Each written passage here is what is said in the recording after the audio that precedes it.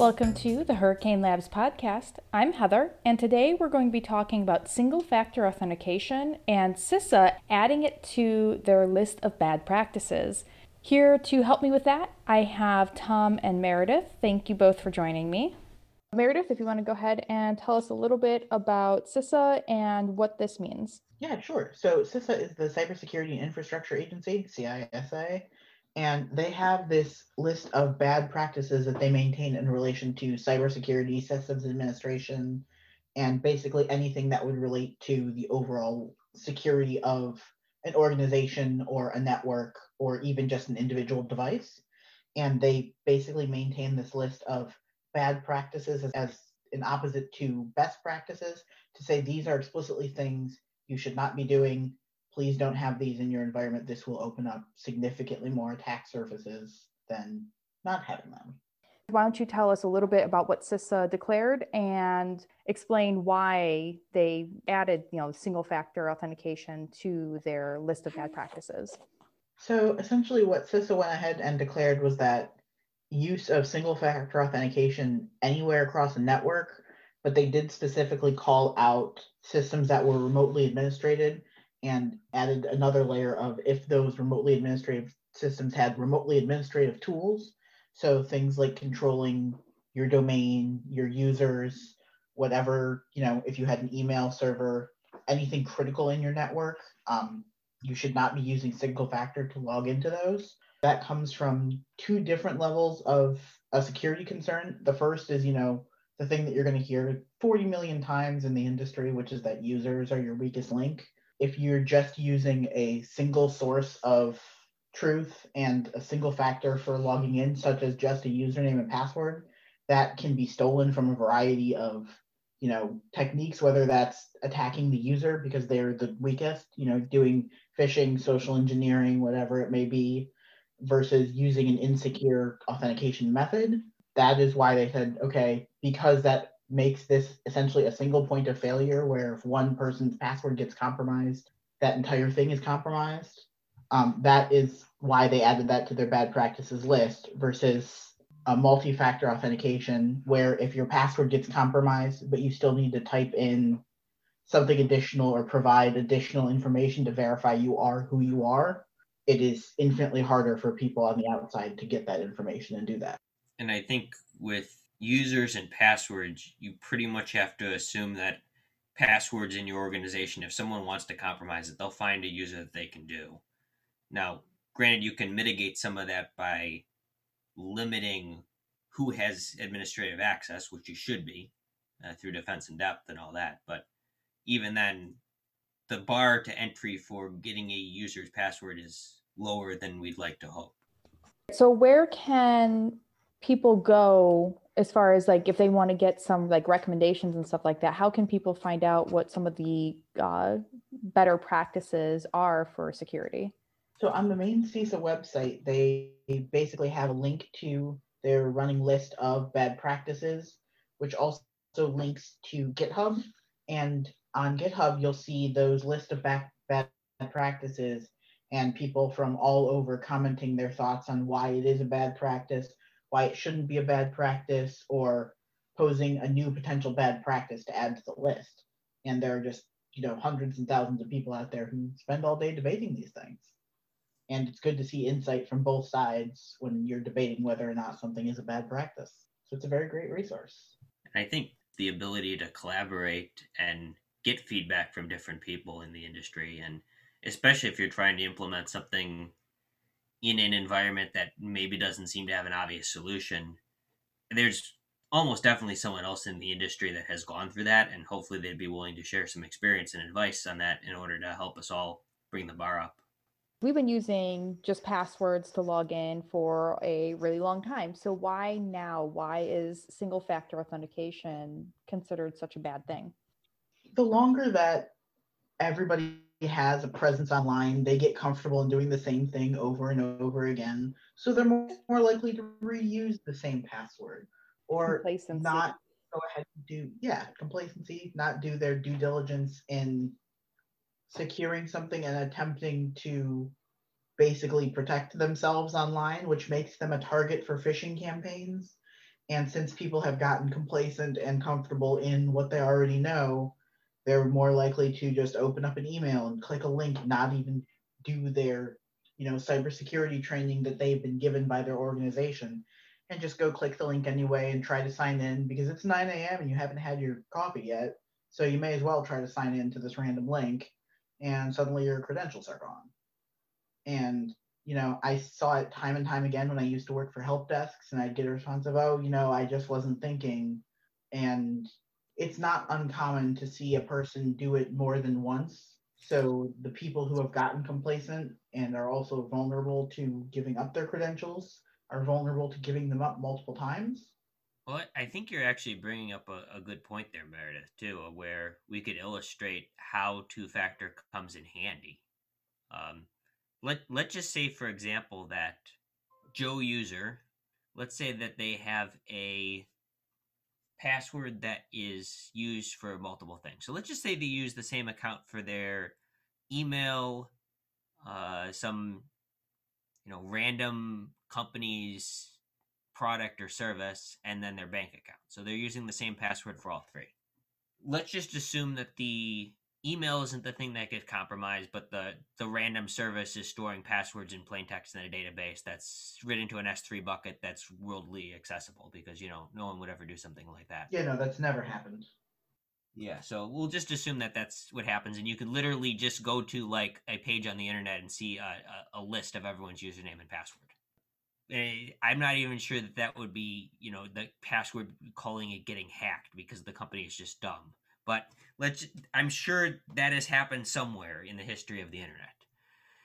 But, let's say without two-factor authentication, you have the email address, you have the password, you can just log probably right into that email account using that because the username for your email is almost certainly your email address. Very high likelihood it's the case for the bank account as well. But once you get into an email account, you can really compromise a whole bunch of different things. And that's where shared passwords are bad because you have the password that someone gets through a breach, an exposed service, something like that. It's out there, and it's easy enough for someone to try other services, especially an email account. But if you add two-factor to that email, you've now created at least something else that the bad guy has to hop over in order to get access to that email account. Whether that's, a 6-digit PIN you have to get from Google Authenticator or a text message, something like that, or a push from some two-factor app, it at least requires the user to do something else. Now, the user could still do that and you could socially engineer it, but you significantly raise the bar for it being harder to get into an account. I would agree. And even just adding, as you said, that two-factor just for your email address, since that is likely the first place that an attacker will pivot, that makes it so much harder to get keys to the rest of the kingdom that you have because anything in your email, you're going to get your usernames for companies that choose to provide another bad security practice and send you your password in plain text. Those are, of course, all in your email as well. And even if they're not sending your password in plain text, you can use emails to get password resets, and that's a great way to compromise accounts once you get into the email account. Yeah, so email is essentially your golden ticket there. And likewise, with some two-factor stuff being SMS for text, having not a single factor to, say, swap a SIM or something like that in a cell phone or redirect a number to someone else, that can pose equally significant issues too. Yeah, I would certainly agree. And I do think that while some of that has fallen out of favor, it's still something that needs to be addressed and thought about whenever people are implementing multi-factor in places, because of the fact that that is another vulnerability that is addressed when you are using that particular form of multi-factor, which I think that is why some places may choose to opt out of using the SMS multi-factor authentication. SMS is probably the lowest barrier to entry. Either that or the automated phone calls that are of similar nature. Yeah, I mean, the good thing about that is if you have a user base that doesn't necessarily have smartphones or apps, that can still be a good method, although it still requires some degree of user education and all of that. And you could also say, like, sure, most people have cell phones, but I'm sure there could be people with landlines that want to use the voice authentication, and you could create a situation where they simply can't authenticate if they're not physically at the place where that landline is. Probably not that big of a deal these days, but I could still see that being a potential case for some users as well. That might lead to pushback. Yes, and I will say that some of those phone calls that you receive, they do them in one of two ways. Either they send you, the code just like an SMS, or they ask you to press 1 for yes and 2 for no if you're authenticating. And for a lot of people, and I've noticed the same with one of the other multi-factor authentication methods that you mentioned earlier, which are the pushes from the apps or typing in codes from the apps, people are more likely to just hit yes and think that, oh, something is trying to re-authenticate. I don't want whatever session I've got to expire. So they're more likely to just answer yes and not think about whether or not this was somebody else. Yeah, so especially providing some information to the user about why they're being asked to authenticate is useful. But entering a code that's stated into a thing you're trying to log in, like Google, for example, if they call you and they give you like a 4-digit or 6-digit code or something, you have to actively put that into something or tell it to whoever's trying to crack into your account, which is perfectly possible too. But it's a little less, it involves more doing something than the alternative of actually just saying press 1. And I will say that I like that route that's implemented significantly more. Also, any companies that are willing to provide context, especially saying, the authentication was requested from Jamaica, but you're up in Maine. Probably not you. I've actually also seen phone calls where you actually had to enter a PIN in order to confirm the fact that you were logging in. Does that mean it's like 3-factor authentication, or because you know the password and know the PIN, it's still 2-factor? It's still something you know and something you have. I think it would only become 3-factor authentication once you add in the something you are. So I guess if you used like a key, you be something you have, something you know, and then the factor of the phone, that would be 3-factor maybe. I don't know. Yeah, I guess that would work as well. I always joke that, no, 2-factor authentication, your username and your password, it's something you know and something also you know. And no, that's not how it works. But I've heard a significant number of arguments for that, though, lately, where all you should technically need to authenticate is a username and no password. Because as long as your username is secure and nobody can guess your username, why would you need a password? So, interesting thought about that. I am fairly convinced that you could put a Linux system on the internet, make the password the word root, and make the username what your password would be, and no one would ever log in.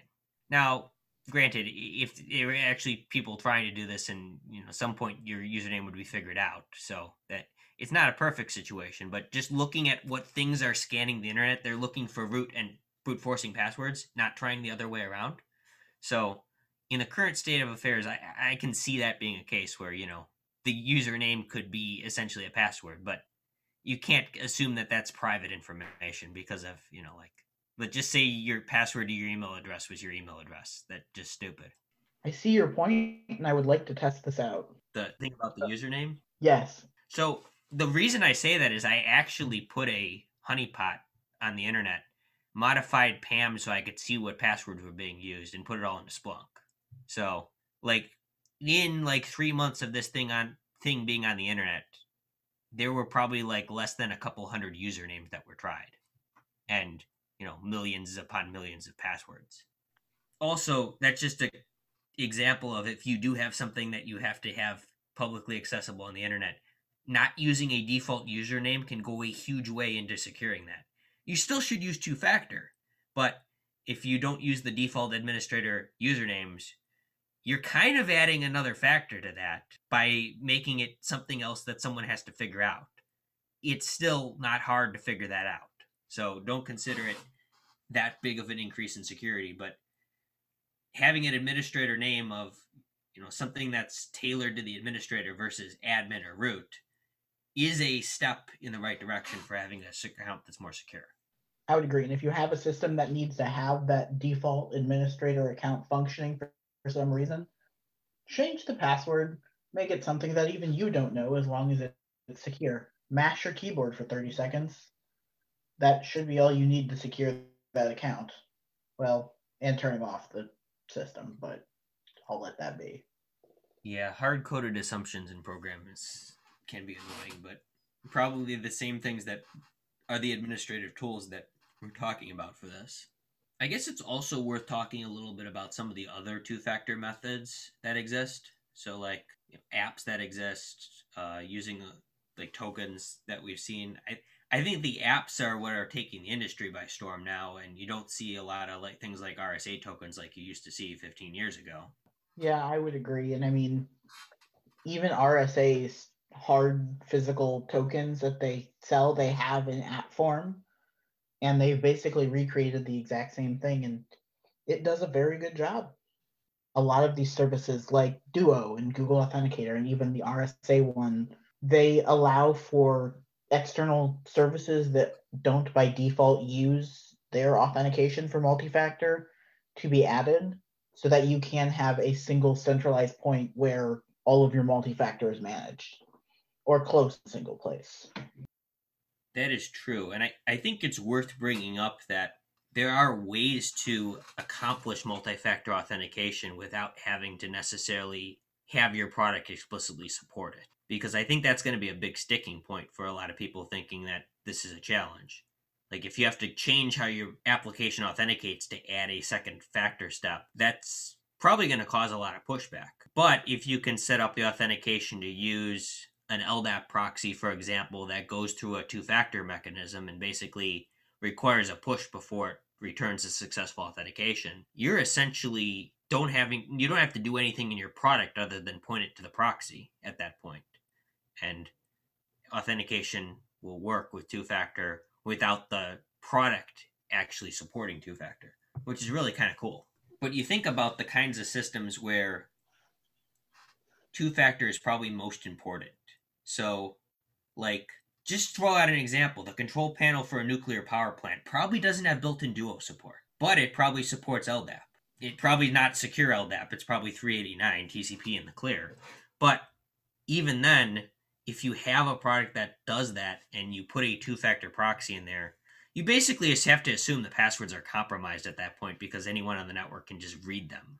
But at least the two-factor provides some additional level of verification.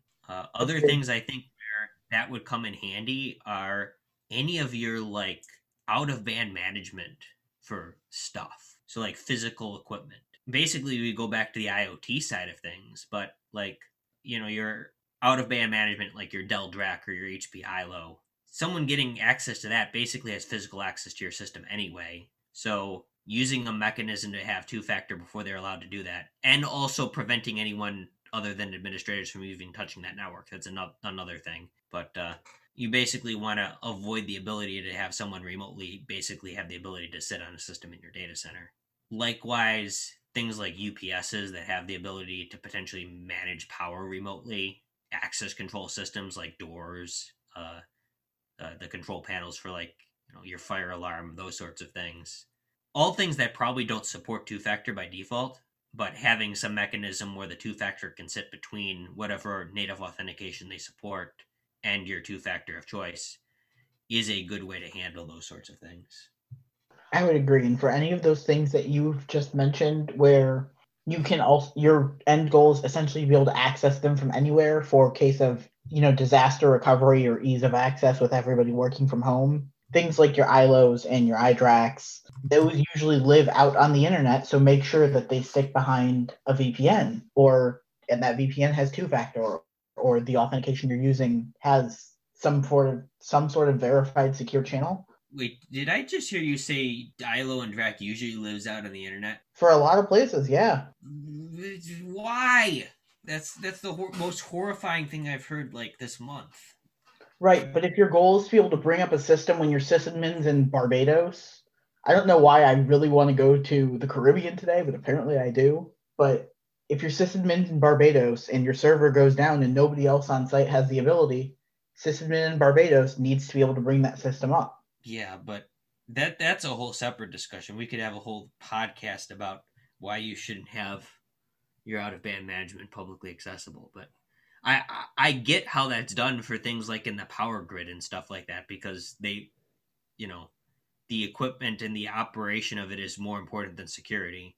But even then, still, like, put a VPN in front of it, please. Right. Put a VPN in front of it. Like, defense in depth, people. It is your friend. Yes. There was a vulnerability in ILO 5 years ago or something where anyone could authenticate with a password of like 32 A's. I'm sorry. That was just how it worked. Buffer overflow the password field? Something like that. But like, yeah, like if you tried to authenticate with 32 or 31, the letter A, it would just log you in as a full admin. So like, I know we're talking about passwords, but like, I don't even think two-factor would help with that. So like, keep random people from logging into those things first, then implement two-factor, but do both. Do both, then two-factor your two-factor, so you can have two-factor on your two-factor. That might be going a little crazy. Is that not what we do here? It happens sometimes. I think, it is also worth talking about where two-factor is helpful and some ways that it can be still exploited. And I think we touched on this a little bit, but I think the first thing you're talking about, users assuming that they're authenticating when they're not.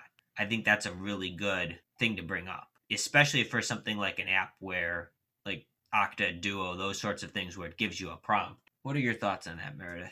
As somebody who has done some penetration testing, one of my favorite things to do with places where I know they have multi-factor authentication is for all the passwords I compromise, try to log in and see how many of their users will actually respond to their Duo, Okta, whatever multi-factor authentication push there is. See if they'll respond to it. I may be in the same general location. I may be, states or countries away. But it's interesting to see if people are genuinely paying attention to those prompts and the details that they provide in them, such as the IP address and where you're coming from. Now for Duo, they're just going to accidentally block you anyway because they're used to the button being on the wrong side. Yes. Yes. Well, I mean, that is also an interesting thought where how users are trained to do a certain thing, though, too.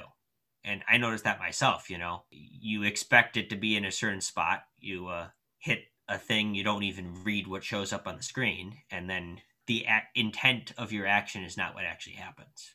But I guess maybe for those that haven't had to deal with that sort of thing, it might be worth mentioning what we're talking about, too. So Duo basically released a new version of their app within the past month or so, where for the past, 6-7 years or something like that, the option to say, yes, I'm approving this authentication was on the left with a green check mark, and the deny was on the right. And then they introduced a new version of the app that flopped those, where the green went on the right and the red was on the left. And the first time I saw this, I thought I went insane. Muscle memory is a very strong thing. I think that also had some interesting consequences on the SOC side of things, too, right? That certainly did. We saw a significant uptick in false fraudulent reports from people who had inadvertently clicked on the left side thinking, yep, nope, good to go, but not actually paying attention to what was there. And as you said, just using their muscle memory. And I think that's also an interesting alerting use case scenario, too, where, assuming that wasn't a case, a denied two-factor is significantly different, I think, than a failed just a password login from a alerting perspective. Correct. A denied two-factor to us alerts us that the user is aware of something unexpected going on in their account. And we do have multiple points of monitoring for that, so that if a user does mark something as either fraudulent or says, no, this wasn't me, with Duo specifically, you have the option to say either it was an accident or I believe this is fraudulent. And if we receive an alert of potential fraudulent authentication, that gives us the insight to know, okay, we should be looking at this user, making sure that, this IP address was not malicious, this was malicious, and reach out to their security team to have their password reset and, bring it back down so that whoever is on the other end has no factors of authentication. Yeah, because if a user's denying multiple authentication pushes that they know aren't caused by them, that means someone has your password and they're actively trying to use it. I hate that we have to go back to there is user awareness training and we have to rely on users to do the right thing. But essentially, you're creating another layer of complexity and something else that a bad actor has to get through. But fundamentally, you're still relying on the user to do the right thing. And I kind of hate that being a thing because, like you said, alluded earlier, Meredith, users aren't going to do the right things all the time. But I think it's easy as security professionals to always say like, "Oh, it's the user's fault.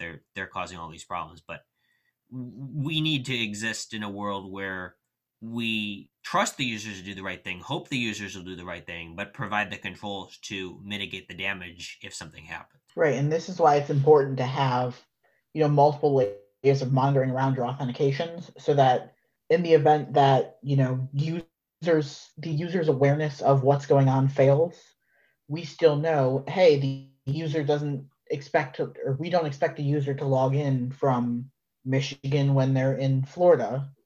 That is immediately seen as suspicious to us, and that's something we need to go check out. So, as you said, trusting the user is great, but goes back to one of my favorite quotes is a new red teamer, the trust but verify. Are there scenarios where it's not practical to have two-factor authentication? I'd say yes. The first thing that comes to my mind is a true air-gapped network. If you are truly segmented from the rest of the world and you are operating in your own little bubble, and every authentication, every account on there is known and trusted, and there will never be transmissions with a third party, and the only way that you can access those systems is physically, I'd say that multi-factor authentication isn't necessarily needed. I know that there are some government regulations around that, but in terms of practicality, it's not always going to be the most practical there. Yeah, I kind of feel like Stuxnet would disagree with you on that. Okay, but that was a third party that was introduced to that. Sure, but it's still a case of basically an attack against an air gap sort of thing. This is true. I think that might be a good case for something like a physical RSA token or something like that, where that doesn't necessarily require anything other than clocks to be synchronized correctly, and you don't have to carry one or have an outside connection. You can still have all of your technicians that need to go in there have a physical token. That all said, air gapped, if there is actually some security guard type thing, and you're not having them plug random USB things into your centrifuges. I'm sorry, is that bad? Yeah, that's bad. Huh. But like, yes, you could have a single factor password on the server in your bunker, but the security authentication method for the bunker, assuming that's using something that isn't the same password, is technically two-factor authentication. This is true. And I mean, with that in mind, like, a lot of air gaps are physically segmented off in more ways than one, to where you'll have to tap in with a card and a username and password, or a card and a signature and a photo.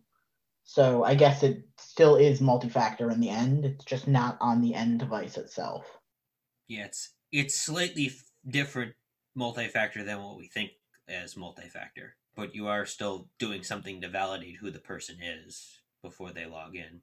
That all said, I think there are probably some cases where it is a risk, not even risk reward, but you kind of have to think of the impact of the system versus what challenges you introduce for implementing multi-factor. And I think there probably are going to have to be some accounts probably that exist that don't necessarily have multi-factor as a break glass type situation too, especially for things like critical infrastructure and life safety type stuff, where you almost have to weigh, not almost, you have to weigh human life higher than the security of the environment just because of what it's protecting. Correct. But you also have to weigh the security of the system in relation to human life, which is why there will never be a perfect solution. Yep.